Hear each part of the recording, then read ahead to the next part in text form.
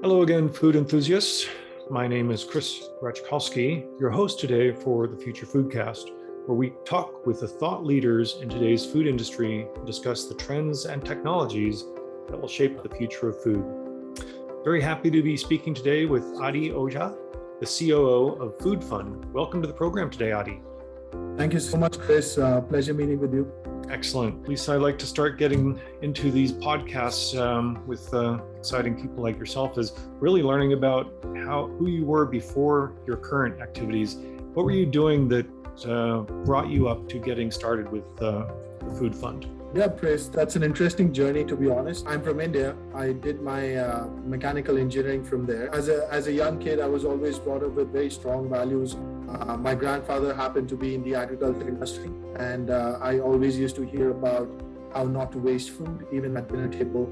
The last grain of rice was supposed to be finished on your plate as well, nothing to be thrown out. So I was grown with those kind of values and that kind of mind frame of making an impact in whatever I do. The very first job that I had was with Andritz Hydro, which was in renewable sources of energy.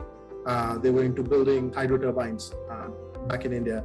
I was a quality inspector over there. I learned a lot about the business, and I really understood what kind of resources are used and what kind of impact they have in the community. Later on, I decided to pursue management and business administration. The best opportunity that I was looking for was to explore the western side of the world. So I decided to pursue that here in Canada. I'm a DeGroote McMaster alumni. I pursued that between the years of 2015 to 2017. There were a lot of things that I learned across, my tenure, and one of the key factors that helped. My cousin brother and I were, driving one day, and we realized that there was a person standing at a board saying that they are hungry and homeless. And not too few red lights away, we saw a big superstore throwing out a lot of food. Back then, I was just struggling with, getting a job or making a career of what I had pursued in the last 2 years. And on discussing what was the idea back in January 2017, I started taking a deep thought on what we could do as entrepreneurs in the community. Keeping that thought in mind, we did some research with farmers, and we realized that a lot of food is wasted on the basis of their cosmetic imperfections and sometimes just grown in surplus. And that was a thought that was a concept which was very rare to me, because back in India, we never saw peppers or tomatoes which were perfect size or perfect shape or in the perfect condition. Digging deep in, I realized that the number one produce was always exported to countries like Canada, US, and Europe. What we see in the grocery store is not actually what is grown. Or the best part of it really comes out for display, and that's how the consumer behavior is. So when I saw these produce, it reminded me of home, and I was like, I've had that. There's nothing wrong with it, and I just thought that probably it's time to put that in display for consumers to put their mouth where their money is. Yeah. Food Fund came into existence in 2017, and here we are 4 years later, still trying to cater. So you have an amazing family background, as well as education, work experience, both on multiple areas in the world that were really formative for you getting started in this current company of Food Fund. And tell us more about what's going on with Food Fund. Food Fund, I'll just quickly introduce in a line or so. We basically are an imperfect grocery delivery service.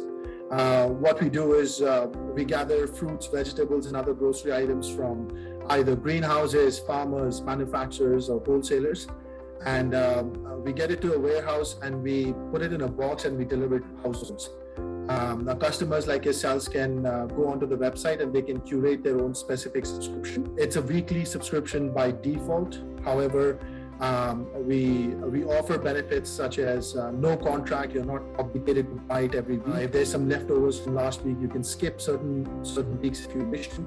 And the best part is that you can choose exactly what you want week after week. Over the years, we have realized that the most important thing for the customer is to really be available with all the items that they really need.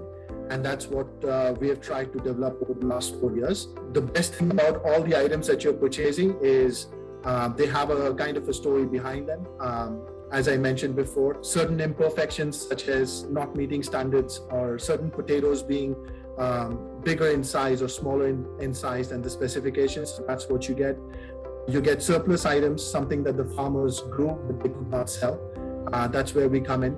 Certain logistical issues such as barcode errors or transportational damages, something on those lines. Those are also kind of the stories that we have behind the items that we source. On a weekly basis, you basically just keep recurring the subscription and you get your items to your door. We've been in existence for the last 4 years. We started off in 2017. We have recently moved into the GTA area, which is the biggest city in Ontario. We have had a lot of good response in the smaller cities like London or Waterloo, Hamilton, Burlington as well. And one of the biggest reasons why consumers associate themselves with brand Food Fund is because of the mission behind the company, which is leading a sustainable lifestyle and having a conscious decision of putting your money where you can really contribute to the community. It's an amazing story, and really it's not only great for the producers, the farmers, but also, of course, the consumers. When I first heard about Food Fund, I thought, oh, it must be a not-for-profit organization. This sounds very interesting. But in fact, you're a for-profit company that has essentially found a niche in the market that has not been taken care of. It's a situation where product that is valuable and can be sold is in many cases landfilled, thrown away. But you're now taking that and creating valuable products, both adding revenue essentially straight to the bottom line to the producer, but also providing to people, it seems, what they want, which is participating in a more sustainable food supply chain. Is that sort of a reasonable summary of what you're doing? Just to add to that, if I may, 2017 was a year when I believe that all these trends were in line, and all that we keep discussing is how the land is becoming short of more growing, and the capacity or the consumption of food is increasing over the years. What we do not realize is, are we even able to use the existing supply that we have? And that's a thought that should be, helping us bridging the gap between the scarcity in the world when it comes to food, rather than thinking about how can we generate more land to more fertile or grow more food. Mm-hmm. Yeah, just optimizing what we already have, because you've actually created a business on what was once a waste stream of perfectly good quality food. Now, in the current state of your business, are you mostly looking at local sourcing in Ontario or around the Toronto area, or are you going beyond, other regions? Yeah, as you mentioned, it's a win-win scenario for both the aggregators of this business, either ourselves or the suppliers or the consumers for that matter. Which means that any locality that we are serving, we are sourcing imperfect produce or supply from the farmers that are nearby. It just makes more sense. Local is our always first priority. Of course, we live in Canada, so it kind of becomes difficult in the winter months, but that's why we have, some certain greenhouses as our partners, which help us supply food throughout the year. So our very first go-to will always be the local supplier, and by local supplier, I don't mean, Leamington for London and Toronto. It means Alliston for Toronto, Leamington for London, Waterloo for the Waterloo location.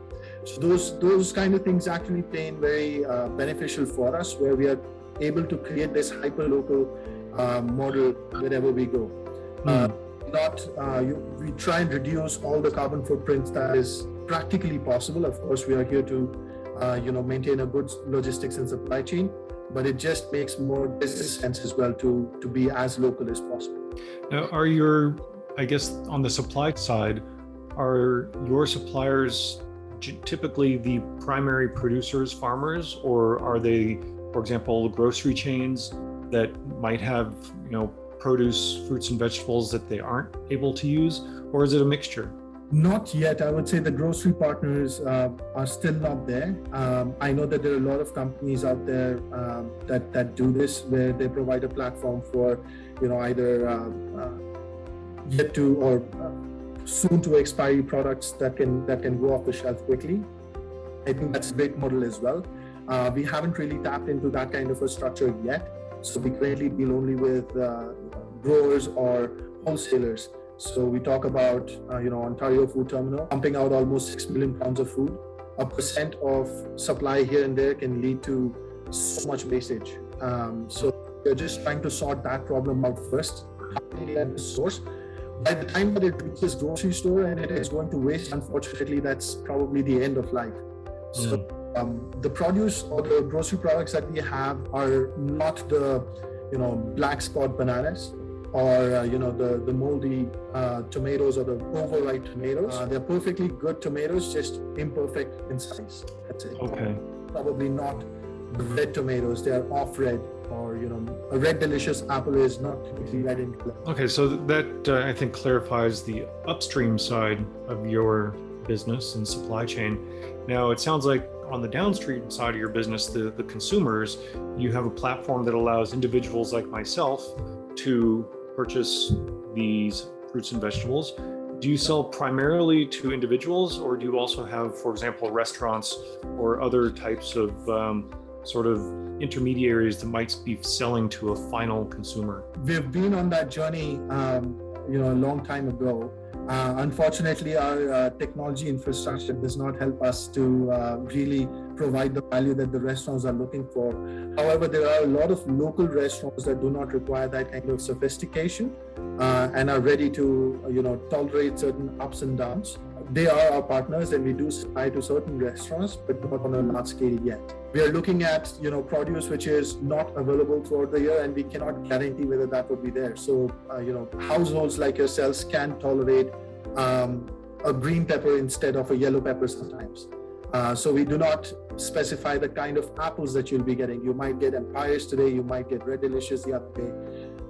However, when it comes to restaurants, they are pretty particular with it.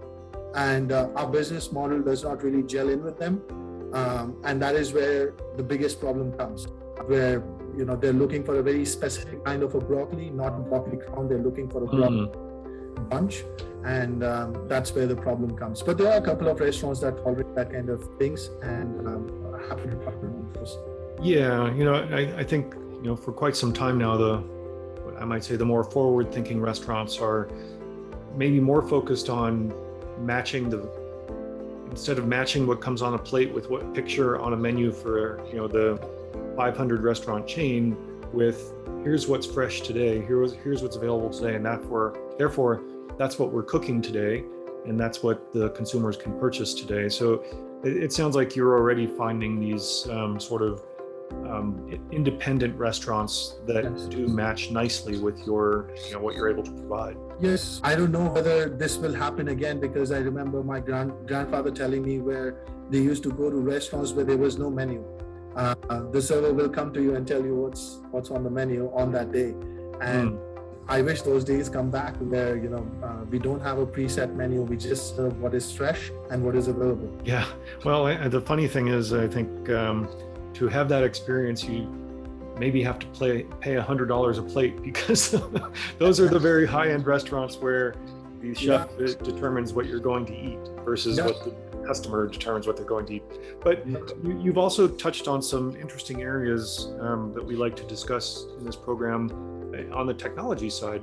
Clearly, you've fully got the sustainability side covered. Your entire business is based on sustainability in the supply chain and actually using product that would be wasted. But as you're describing, there's always some challenges on the technical implementation. And maybe tell us more about the challenges you face, and then we can explore, how do we resolve those challenges? Yes, Chris. Technology is becoming so advanced these days, and it is so difficult for, small entrepreneurs or small businesses to really adapt to these methodologies and, really provide a customer with the experience that they are so used to through the bigger companies worldwide. So, if you look at Amazon, the kind of experience that you have there, just going onto the app and exactly the app knows what you need to buy. That kind of a sophistication really comes as a big cost, which really the small businesses cannot afford at these days. And at the same time, I would like to mention that there are a lot of companies that are trying to mitigate this gap by providing, custom kind of a solution. However, nobody has currently explored that option in the grocery industry yet. because the kind of commodity that we're dealing with has a life and very short life. So we're not selling nuts and bolts out here where you can keep it in the stock and trigger the customer's mind to purchase it. We're looking at grocery item which happens to be so personal.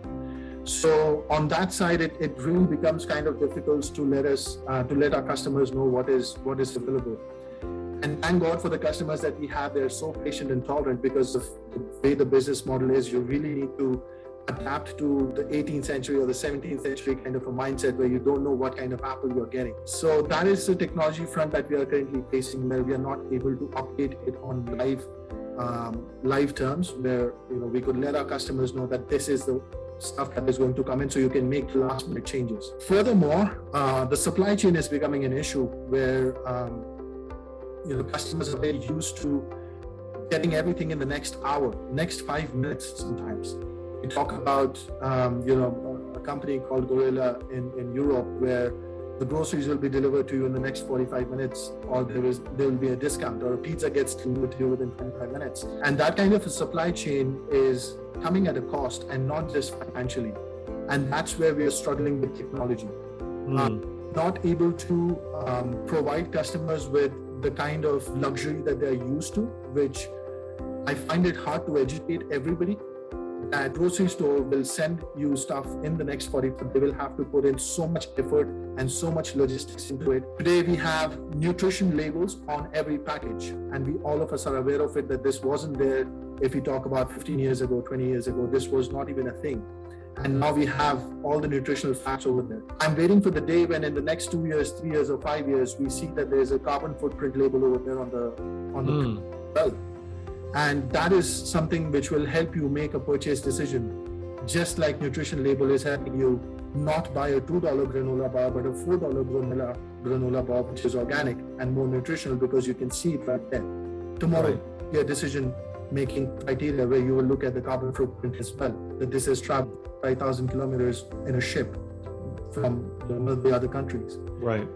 So that's where the technology part we are struggling with, to really provide customers with an experience, but not at the cost of the environment. Yeah. And this brings up another interesting topic that we see sometimes, which is supply chain transparency. Now, your supply chain is pretty short, and it seems in most cases, there's really three entities. There's the farmer, there's Food Fund, your company, and then there's the consumer. Leave out the logistics piece for the moment. But people have shown it seems a strong interest in understanding where their food comes from, who's producing it, do they trust that producer, what part of the world is it coming from? And you have an interesting twist on your business, as you described. One of your customers might buy apples, but they may not know what type of apples they're going to get, and they can be okay with that. But do you see an opportunity, for essentially creating additional comfort and interest from your consumers, even if they don't know if they're going to get a red or a green apple?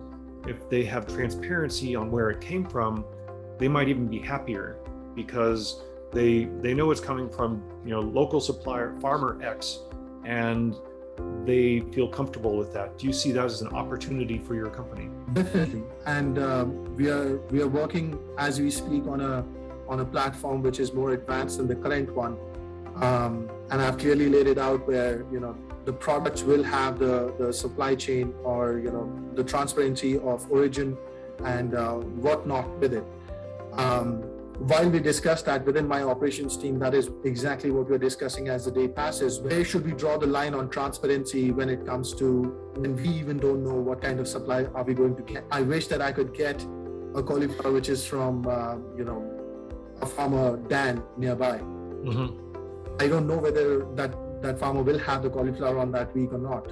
And at that point of time, there might be a call from my supplier at the terminal that will say that a batch of cauliflower from California is going to waste. And that has happened in the past. This is a true example where I've purchased cauliflower at ridiculous prices and offered to the customers, but they happened to be from California while there was local actually available. And that's when you start to question what kind of transparency will actually help. And this is not that I'm trying to justify hiding certain things, I'm just trying to justify how much information will help the customer to make a decision. They get to know that the cauliflower is from California and they do not want to purchase it. Good for them. Very good for them. But at that point of time, I just feel that the cauliflower from California is actually going to waste, and that's 1,500 liters of water that will go down the drain. Are we really aware of that? Whereas a local cauliflower supplier will be able to sell that cauliflower at least to somebody else. And if not, and that is where, my second thought comes in, where there's a second stream of revenue that we have. There's a second stream of operations that we have, where there's a lot of food that is donated to local communities every week. So a local supplier cauliflower, which I did not purchase this week to sell it to the customers, I hope that the following day or two, I am going to divert that into the food community that we have.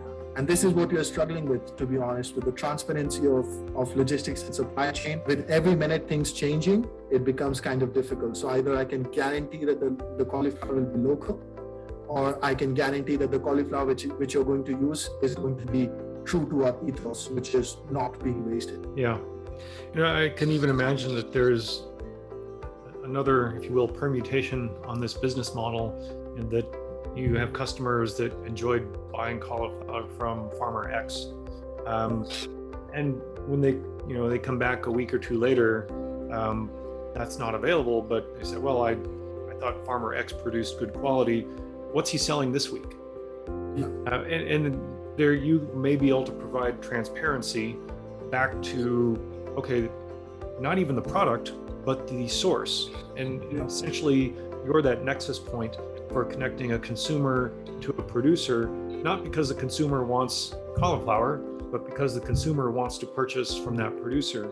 Do you see that in your future? Yes, definitely. At all times, Chris, the number one thing that I can always guarantee that the Food Fund subscriber will always put their dollar towards a sustainable, non-wasteful kind of system. Will they put all their money towards local?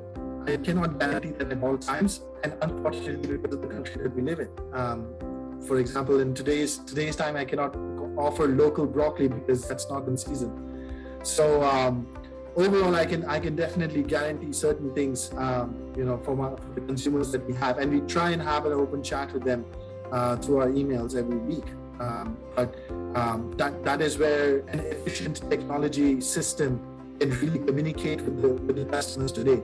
Where my website will be able to give them a prompt notification that A, B, C, D items in your box are local, E, F, G are not. Mm-hmm. A, B, C, D have this story and E, F, G have this.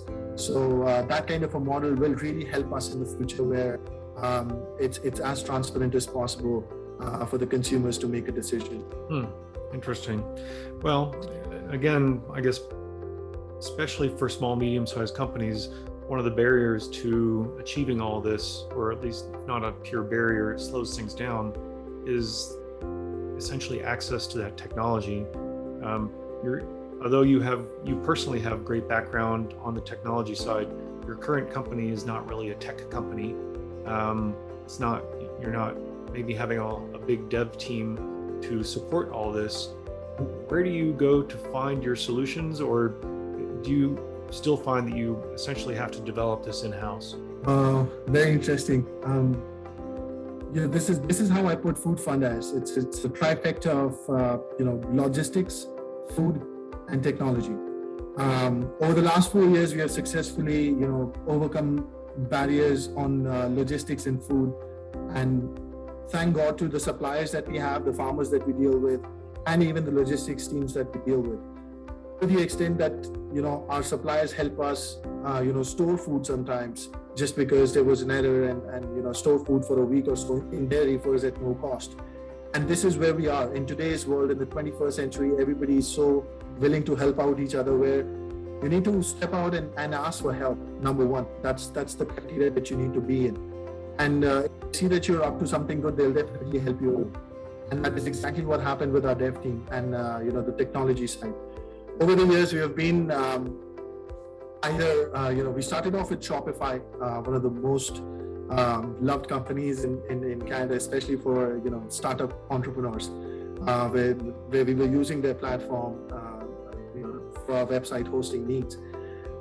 In between, we struggled during the COVID times when the demand increased so much that we were unable to offer certain things. So we moved, we outsourced it to an agency back in India, and the website that is being hosted as of now comes from there.